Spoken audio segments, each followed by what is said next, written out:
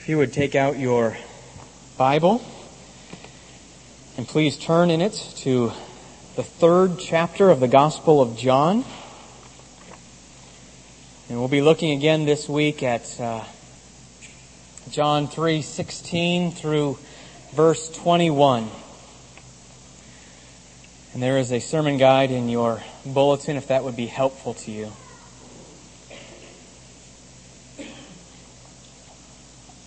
Would you please bow and pray with me? Father, we are so thankful for the gift of your word. We are thankful for the opportunity to hear it preached. We're thankful to join with other Christians around the world right now to hear your word preached. Father, I pray for our sister church, Emmanuel Baptist, and for Dan as he stands in his pulpit. I pray that you would gift him to preach your word clearly and boldly, that you would do a great work among them and glorify yourself. And Lord, for us, we pray that you would come, that you would magnify the Lord Jesus Christ.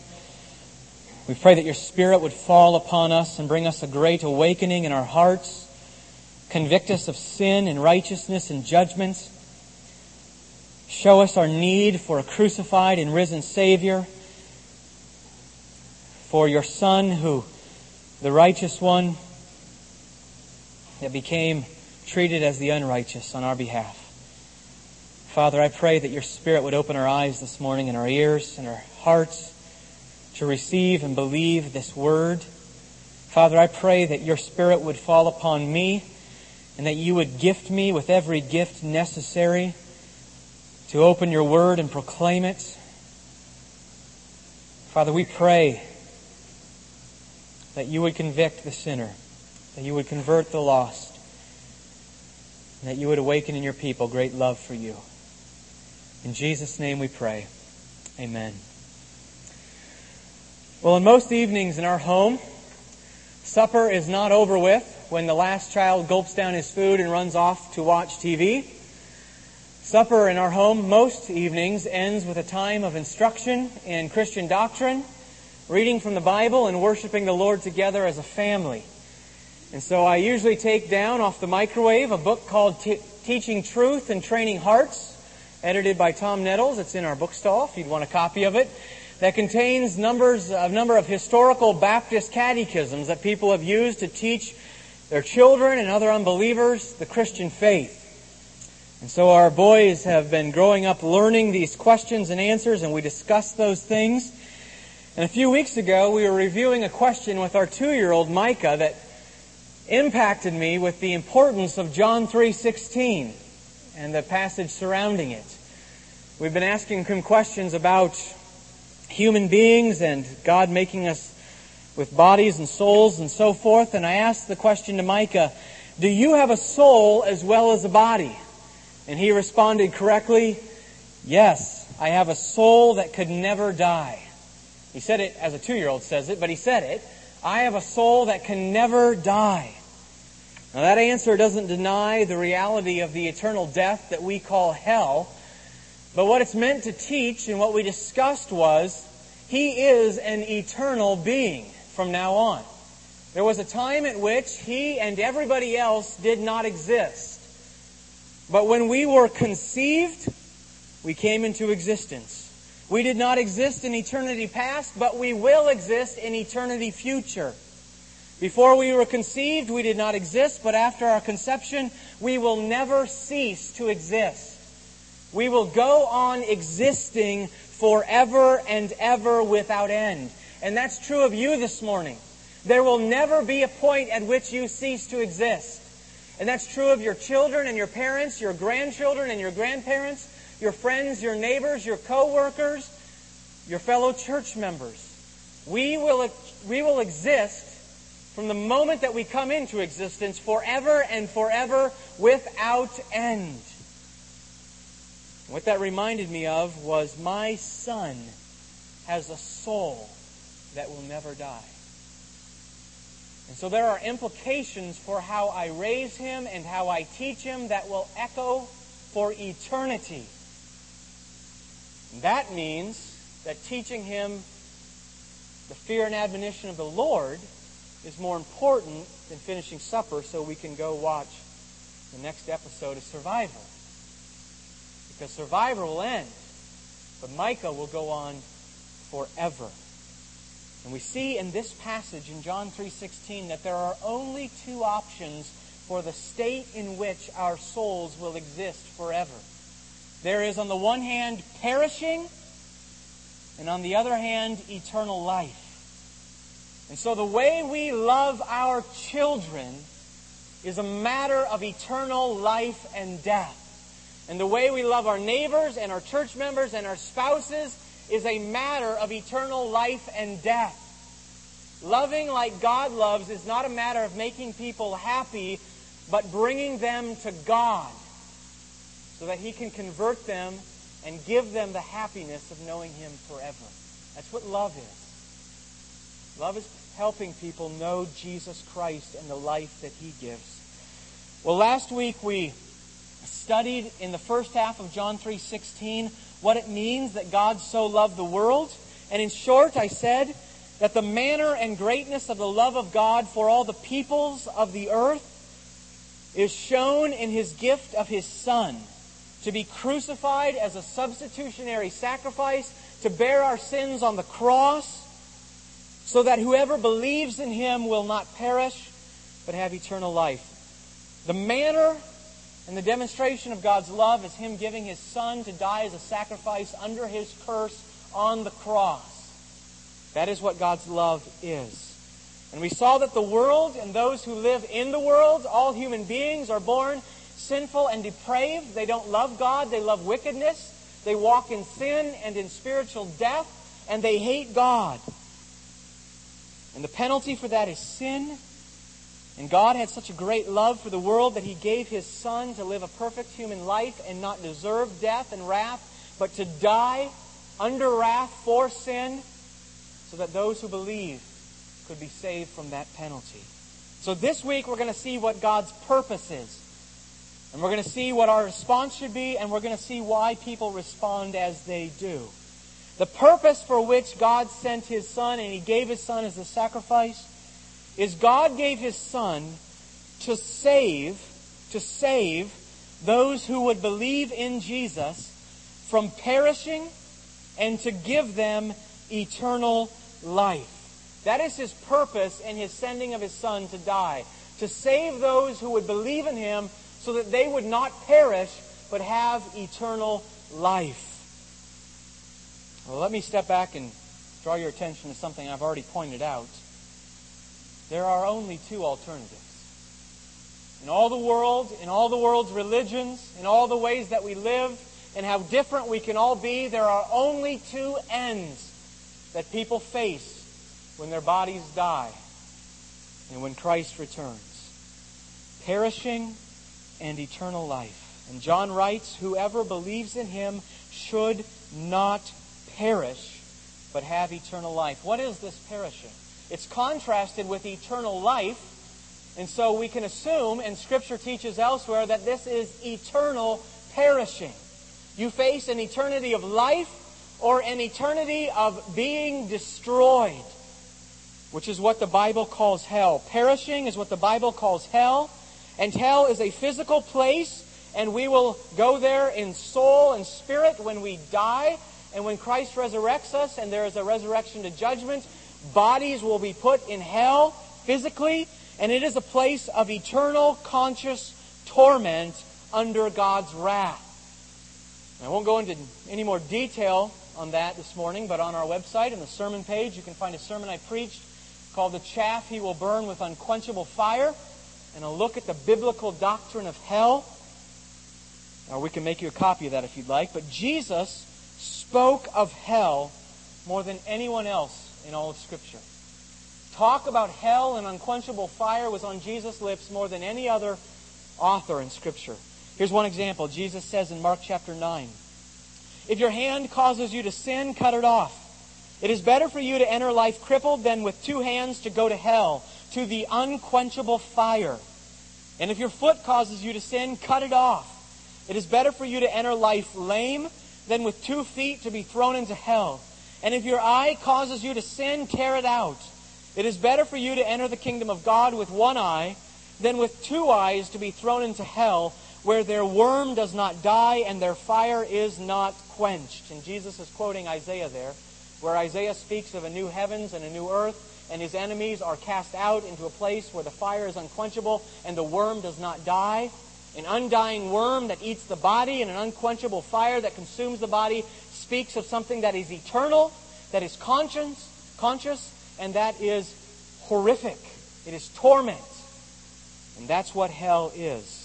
And the only alternative to this perishing is not purgatory, it's not soul sleep, it is eternal life. There is perishing and eternal life. Well, what is eternal life?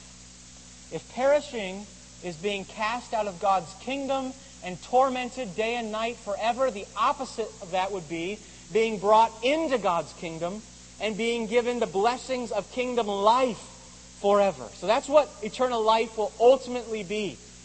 It will be being born again in your soul, being raised from the dead to live with Jesus Christ and enjoy His presence for eternity without end.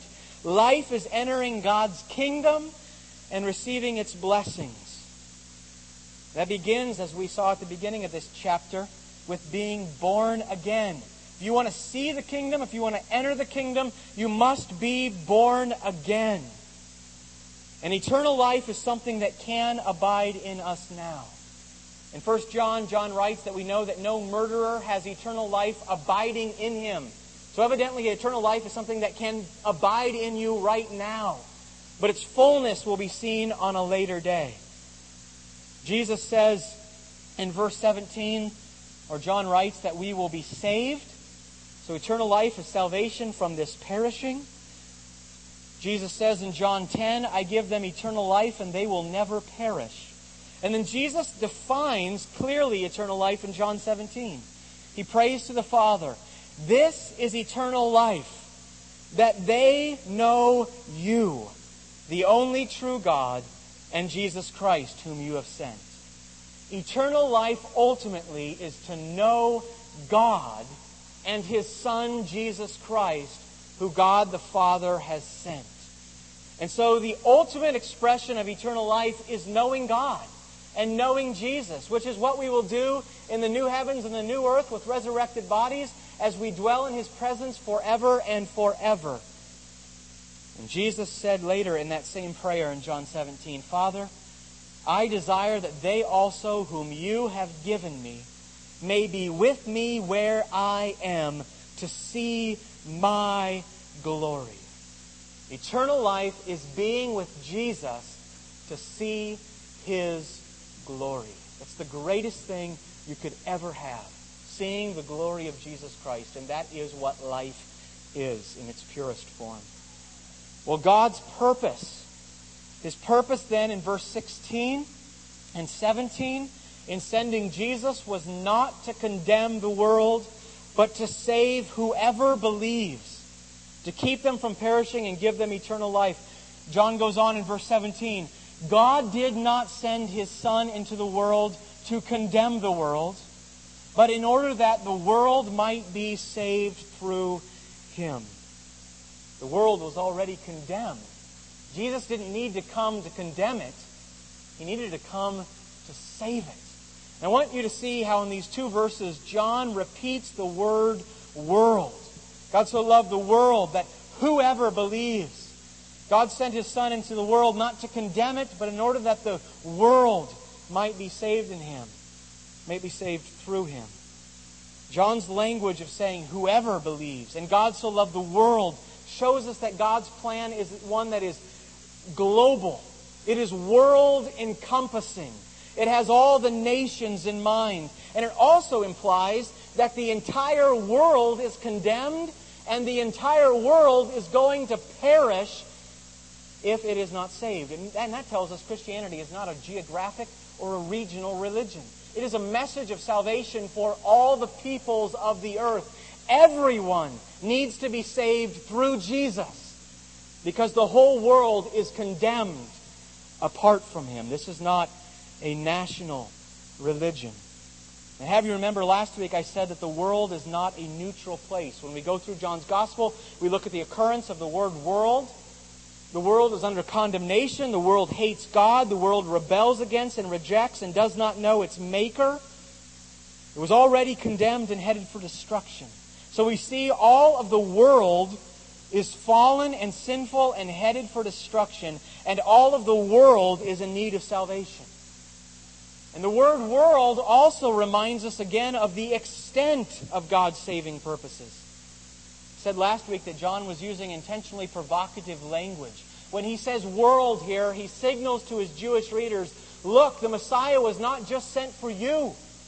It was sent for the Assyrians and the Babylonians and the Romans and the Greeks. God is concerned in terms of salvation for the world, for the Jew and the Gentile alike, which means Christianity is not a Western religion. When you study Western religions in college, in a liberal arts college, you'll study Christianity as though it's a religion of a particular region of the world. It's not. God intended for this gospel to be preached to all the nations because He intends to save people. Well, listen to Revelation chapter 5, verse 9. We are told as they sing to Jesus how worthy the Lion of Judah is, that He, with His blood, purchased people for God from every tribe and language and people and nation. And Jesus' commission to His disciples at the end of the Gospel of Matthew is, all authority in heaven and on earth has been given to me. He has authority over all the nations. Go therefore and make disciples of all nations, baptizing them in the name of the Father and of the Son and of the Holy Spirit, teaching them to observe all that I have commanded you. So God's purpose is for the salvation of a people that is made up of people from every tongue and tribe and people and nation on earth. It is a global mission.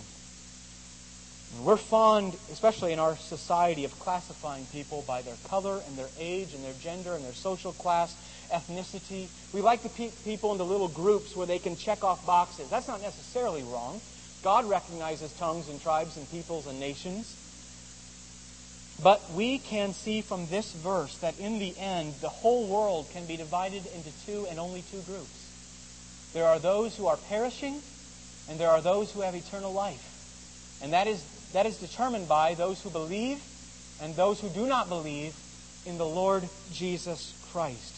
Jesus Christ, then, is the dividing line of eternity. And I could write there that Jesus is the dividing line of humanity. All of humanity and all of humanity's eternal destiny is determined by how you respond to the Lord Jesus Christ. John 18 says, whoever believes in Him, the one who believes in Him, is not condemned.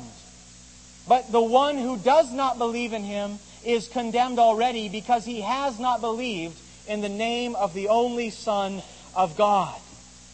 We can't be too clear on this point. It doesn't matter who you are. It doesn't matter what country you were born in. It doesn't matter where you live. It doesn't matter who your father was or your mother was. It doesn't matter what your ancestry is. It doesn't matter whether you are a direct physical descendant of Abraham or of Adolf Hitler. It doesn't matter whether you come from Israel or Iraq, from Jerusalem or Baghdad, from the Vatican City or Venezuela, from Chad or from Chile. You must believe in Jesus Christ or you are condemned. Without exception. Jew and Gentile, you must believe. Those who believe in Jesus, whoever they may be. That's what the word whosoever means. It doesn't matter who you are. If you believe, you will not perish, but you will have eternal life. But if you do not believe in Jesus, even if you are the most Orthodox Jew, you are condemned because you have not believed in God's appointed Savior King. Those who believe are not condemned, but have eternal life. Those who do not believe are condemned already, and they will, without exception, perish. Well, if belief in Jesus Christ is necessary for salvation, and if not believing in Jesus Christ results in our perishing, then one of the questions that we need to ask is, what is believing? And what is unbelieving? And we should also be able to say, what does it look like? How do I know if I believe? Or what would it look like? How do I know if I don't believe? Eternity is at stake. We should have some way of being able to examine ourselves to see if we are in the faith. Because we do not want to enter eternity deceived. We don't want to leave this up in the air. And so John gives us in verses 19 through 21 a description of what unbelievers look like and of what believers look like, and a reason for why they disbelieve and why they believe. John writes, "This is the judgment.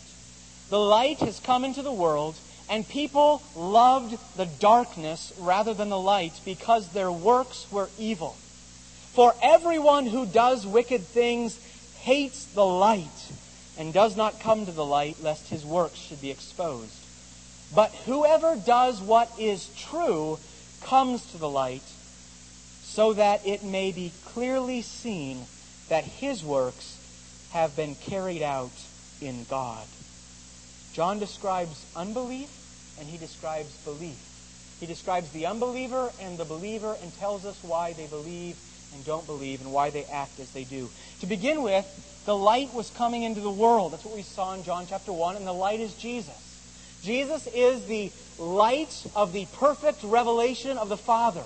He shows us perfectly what God is like in all of His love and grace and wrath and holiness and righteousness and beauty. To see the Son is to see the Father. The Son reveals the Father. And so if you love God, you will come to the Son. And if you hate God, you will hate the Son because He looks like the Father. Jesus removes darkness, He reveals truth, He shows sin, and He reveals righteousness. And the difference between an unbeliever and a believer is how they respond to God. Whether or not they love God and will walk in the light. Well, what is believing in its most basic form? The most basic definition of belief would be this. First of all, a knowledge of the facts. You know what is taught. Second of all, a conviction of their truth. You don't just know the facts, but you believe that they are actually, literally, historically true. And then third, a personal embrace of and commitment to their implications. So you believe that Jesus is the Son of God. He's the King of the world. He was crucified on a cross for sins, lifted up under the wrath of God. He rose from the dead, and He's reigning at the Father's right hand. And you believe those things are literally, historically true. But that's not enough. The third implication, the third part of that definition is you believe those implications for yourself. You bank all of your hope on Jesus. You forsake hoping in anything else. And you trust that through His work, you will be redeemed. You see, that kind of believing is John's goal.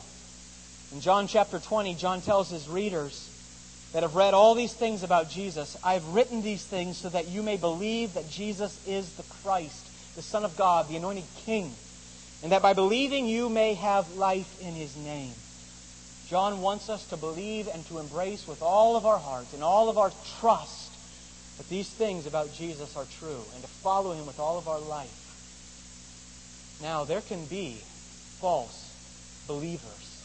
It's one of the things we're going to see in the first 12 chapters of John, is there will be crowds of people who say they believe in Him, but when He starts teaching difficult doctrines, and when He starts making difficult demands, the crowds turn their back and they leave Him.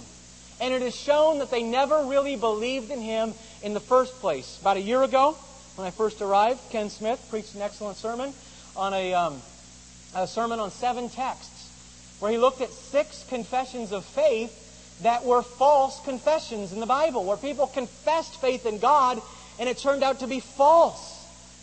So beware. If you've made your profession of faith and you're resting in your profession, rest in Christ. That's what true faith is. Not the recitation of a prayer. Well, belief and unbelief are evidenced, we learn in these verses and elsewhere. They are evidenced in the affections of the heart and the actions of the person. Look at what John writes here. He writes about how the heart feels toward God and the light. He writes about how the person acts. out of that love or lack of love. He says that those who do not believe loved the darkness. Their works were evil.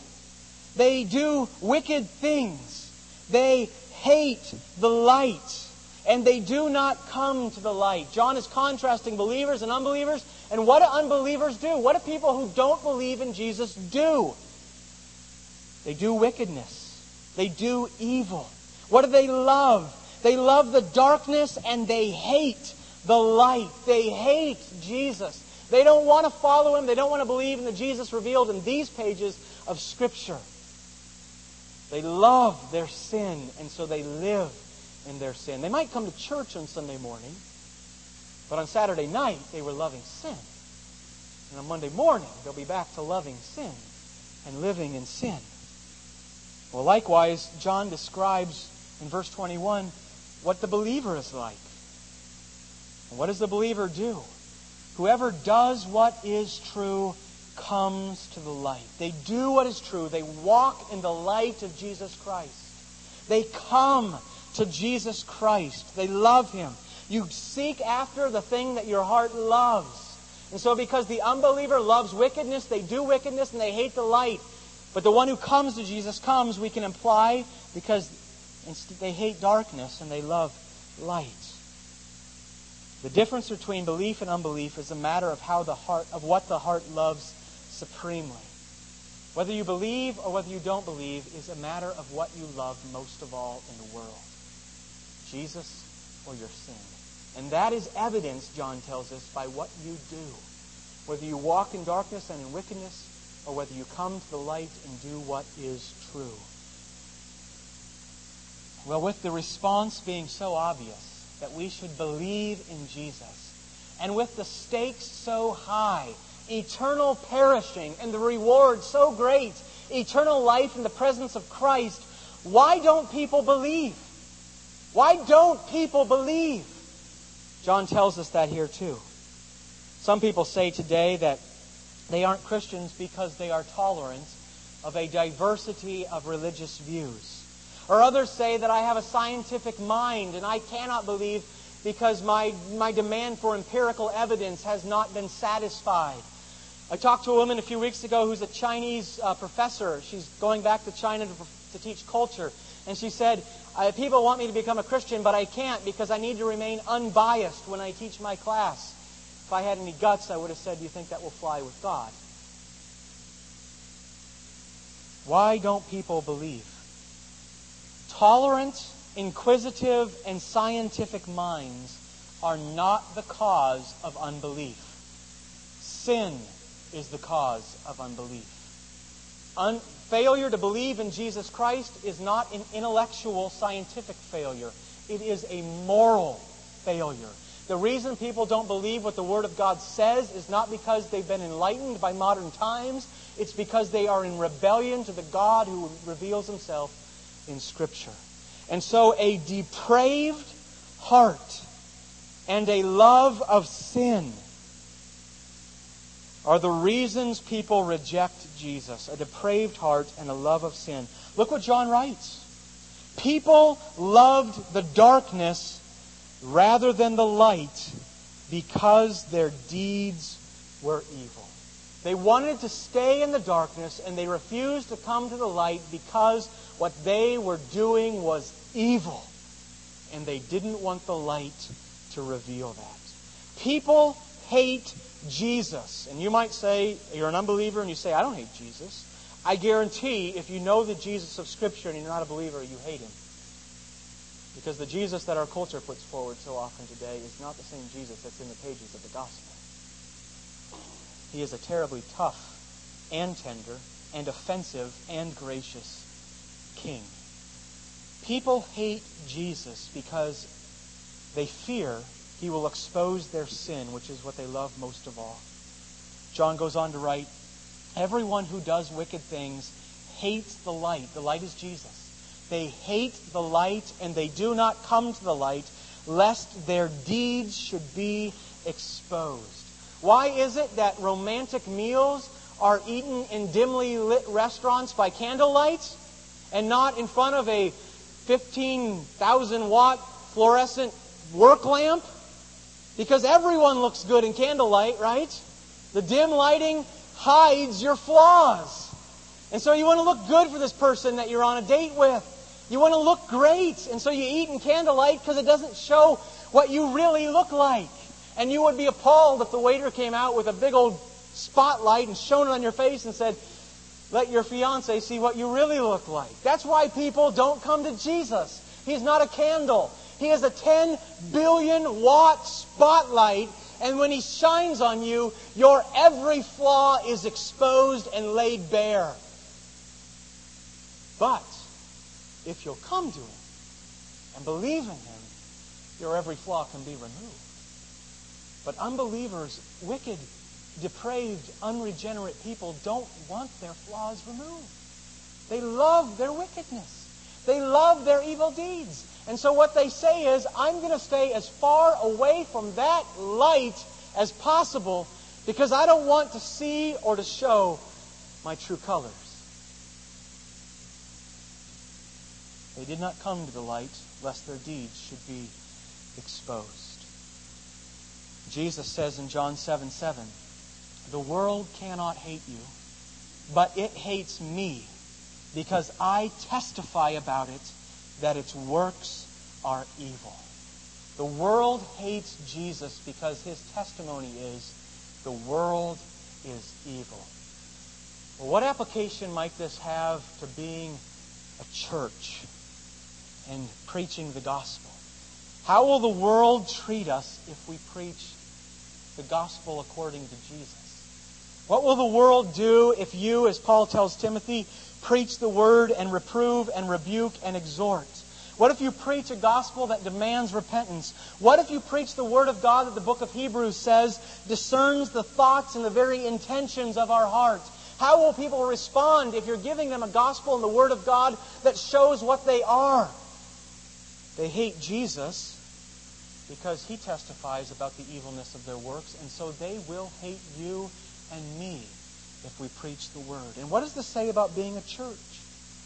If we make the church a social club that is built around the things that people love in their unsaved condition, if we build the church around a love for health, wealth, and prosperity, or a love for children, or sports, or music, or motorcycles, or food, or clowns, then we will attract and keep a group of people who might stay in their unregenerate state, but love health, wealth, and prosperity, children, sports, music, motorcycles, food, and clowns. And you can expect the members of the church then to act like people who love the things of the world and not Jesus. But if you, like Jesus, preach a sin-revealing, life-giving gospel, then you will attract and you will keep and you will be comprised of a people who love to come to the light. A people who hate sin and want it exposed and removed from their hearts. You will drive away those who love the darkness, those whose deeds are evil, and those who fear the light because they don't want their evil exposed. But you will end up having a born-again church that does what is true and that walks in the light because it loves the light. And that will show up in how the congregation acts toward the Lord, the world, and one another. Well, question. We've seen that unbelievers don't believe because they're depraved, because they're sinful. But we know from Scripture everyone is born in that condition. So, question. What is the opposite of not believing in Jesus? The answer would be believing in Jesus, right? The opposite of not believing is believing. Second question. If depravity is the reason for rejecting Jesus, then what is the reason behind believing in Him? If depravity is the reason we don't believe, what is the reason we do believe? Careful how quickly you answer that question. Common sense would say if depravity is the grounds behind unbelief, then righteousness, the opposite of depravity, must be the reason that some believe. They believe because unbelievers are inherently depraved and wicked, but those who believe are somehow inherently better than them. They have a bit better of a heart. They have a little righteousness, a little spark of life residing in them. And so due to something in them, they come to believe. Not so. Look at what John tells us in verse 21. He goes back to where he started John chapter 3. John 3 started with your need for God to do a remarkable soul-changing work called being born again. The Spirit has to change you utterly and make you something new. And John says here, when he's speaking of believers, whoever does what is true comes to the light so that it may be clearly seen that he is slightly better than the unbeliever. No, maybe your translation doesn't say that. That it may be clearly seen that his deeds have been carried out in God. Or as the NAS translates it, similar to the King James, that his deeds may be manifested as having been wrought in God. In other words, he comes to the light to show that God has done this in him. This takes us where the chapter begins. If you want to see the kingdom, you must be born again. The Spirit must change you. Those who do not believe have depraved hearts, and so they freely choose what their heart wills, sin. And they flee from what their heart hates, light. But those who have works wrought by God, those who have a birth from above, are given new hearts so that their hearts freely do what they will. They come to the light and they seek what they love, Jesus Christ. The believer comes to the light not because he is righteous in himself, but because of what God has done in him. So this passage, John 3:16 through verse 21, guards us against two dangerous false gospels. The first thing it guards us against is it guards us against boasting. It guards us against bragging. When you stand on Judgment Day in line to see the Lord Jesus Christ, and you're next to an unbeliever, and he knows you're a believer, and he says to you, "Why is it you believed and I didn't believe? We lived in the same town, we went to the same church, we heard the same sermons, we went to the same Sunday school, we had the same parents. Why did you believe?" The right answer is not, "I was inherently more righteous and more intelligent and more spiritual than you." The answer is, these things were wrought in me by God. Coming to the light and believing in Jesus didn't originate in you, my friends.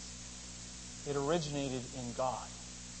It originated in His love and His grace and in the work of His Spirit. And so we cannot boast of anything except the cross of Christ and the grace of God and the work of His Spirit. Loving the darkness is a result of a sinful nature. Loving the light is a result of God's gracious work. Second of all, it guards us against the danger of cheap grace and easy believism, in which you pray a prayer when you're in 7th grade on a bus ministry and you're afraid the guy in the bus won't let you get off the bus with your friends unless you raise your hand and pray a prayer. And so you do it and they tell you never doubt you're saved from now on. And then you go and you live like the devil for 60 years. And then you die, and at your funeral we say we know he's saved because when he was 7 he prayed a prayer. That gospel is denied by this passage. If you walk in darkness, if your deeds are evil, if you, for all practical purposes, hate the light and won't come to it, what does this tell us? Who is this that John describes but an unbeliever? So no matter what you've said, no matter what ritual they did to you as an infant in your church or as an adult, if you love the darkness and refuse to come to the light, you're an unbeliever. And don't comfort yourself that you're saved, because it's not worth risking that. And don't comfort yourself that your kids are saved who show no evidence of loving Jesus, because it's not worth being comforted with their salvation for 50 years and have them in hell for eternity. It's just not worth it. If you love the darkness and you do wickedness, you cannot comfort yourself with eternal security. If you love Jesus and you believe in Him, you do what is true and you come to the light. It doesn't mean we're perfect, but we fight against sin. We make it our purpose to walk in the light as He is in the light. We're being conformed into the image of Christ. So I want to ask you this morning, I'm going to close in this way. Which one are you? Are you an unbeliever who's going to perish? Or are you one who believes in Jesus and will have eternal life? If you're an unbeliever and you know you're an unbeliever, then my exhortation to you this morning is believe. Believe. See that you're a sinner. See that you're condemned. See that you will go to hell. And see that Jesus Christ died on the cross for sins and was raised from the dead, conquering sin, death, and the devil. And turn away from your sins and call out to Him in faith and call upon God to forgive you and cleanse you and make you like Jesus, and He will save you. And if you are a believer this morning, then let me ask you this. Does John's description, which of John's descriptions describes you? Do you look like the unbeliever or do you look like the believer? Paul tells us to examine ourselves to see if we are in the faith. Examine yourself. Do you love darkness or light? Do you love wickedness or do you do what is true? Are you fleeing Jesus? You come here this morning, but you haven't read a Bible in 10 years. You certainly don't pray. Or do you go to Jesus? However imperfectly, you have your spans, you have your spells, your dry periods, but you pursue Jesus because you love Him. And you would have no other hope but Him, even if the world was set before you. So ask yourself this morning, do I love Jesus or do I love sin? Do I come to the light or do I run from the light so that my deeds are not exposed? Do I shrink back from spiritual conversations with other people in the church because I don't want my sin to come out? Do I do what is true or do I do what is wicked? Are my works the works of the flesh or are they works that have been wrought by God? If you're a person who loves the light and you love Jesus, then let me assure you that God so loved the world that He gave His only Son, that if you will believe in Him, you will not perish, but you will have eternal life. And if you are a person here this morning who loves wickedness, and you're saying right now, Pastor Eric, I know I love my sin. I have no affections for Jesus at all. I can't say that I love Him. Let me assure you of this. God so loved the world that He gave His only Son, that if you will believe in Him, you will not perish, but have eternal life. We have a God who works good in people. And if you will call out to God in faith, you will be changed. Your heart will love Christ. And I would beg you this morning, come to Jesus and be saved. You must be born again, or else you will perish. And you will lose the greatest reward that has ever been offered: eternal life in the presence of the glory of the Son. Let's pray.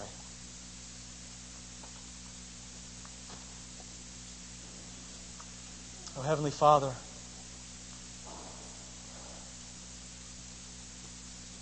thank you so much for your free love and your free grace. Lord, if it was up to us, if it was left to you treating us how we deserve, there is nothing in us that deserves to be saved, that deserves your Son. Father, we are wicked. Thank you for your love, for sending Jesus to die for our sins, so that if we would only believe, apart from our works, we would be declared righteous on the basis of faith in your sight, because Jesus was declared condemned on our behalf. Father, as we eat this meal this morning, cause our hearts to worship and love you. As we sing this song, Cause our hearts to be thankful that the blood of your Son has washed away our sin. Oh, Father, send your Spirit and work faith in our hearts. In Jesus' name, amen.